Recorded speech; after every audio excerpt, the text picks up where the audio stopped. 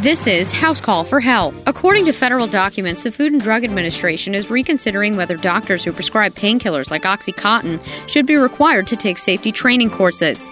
A meeting is set for this week where a panel of FDA advisors will review risk management plans put in place nearly 4 years ago to reduce misuse and abuse of long-acting painkillers, powerful drugs frequently abused for their euphoric effects. Currently, drug makers fund voluntary training for physicians in safely prescribing their medications, but many experts said the measures didn't go far enough and training should be mandatory. According to the Centers for Disease Control and Prevention, opioids, including prescription pain relievers and heroin, killed more than 28,000 people in 2014.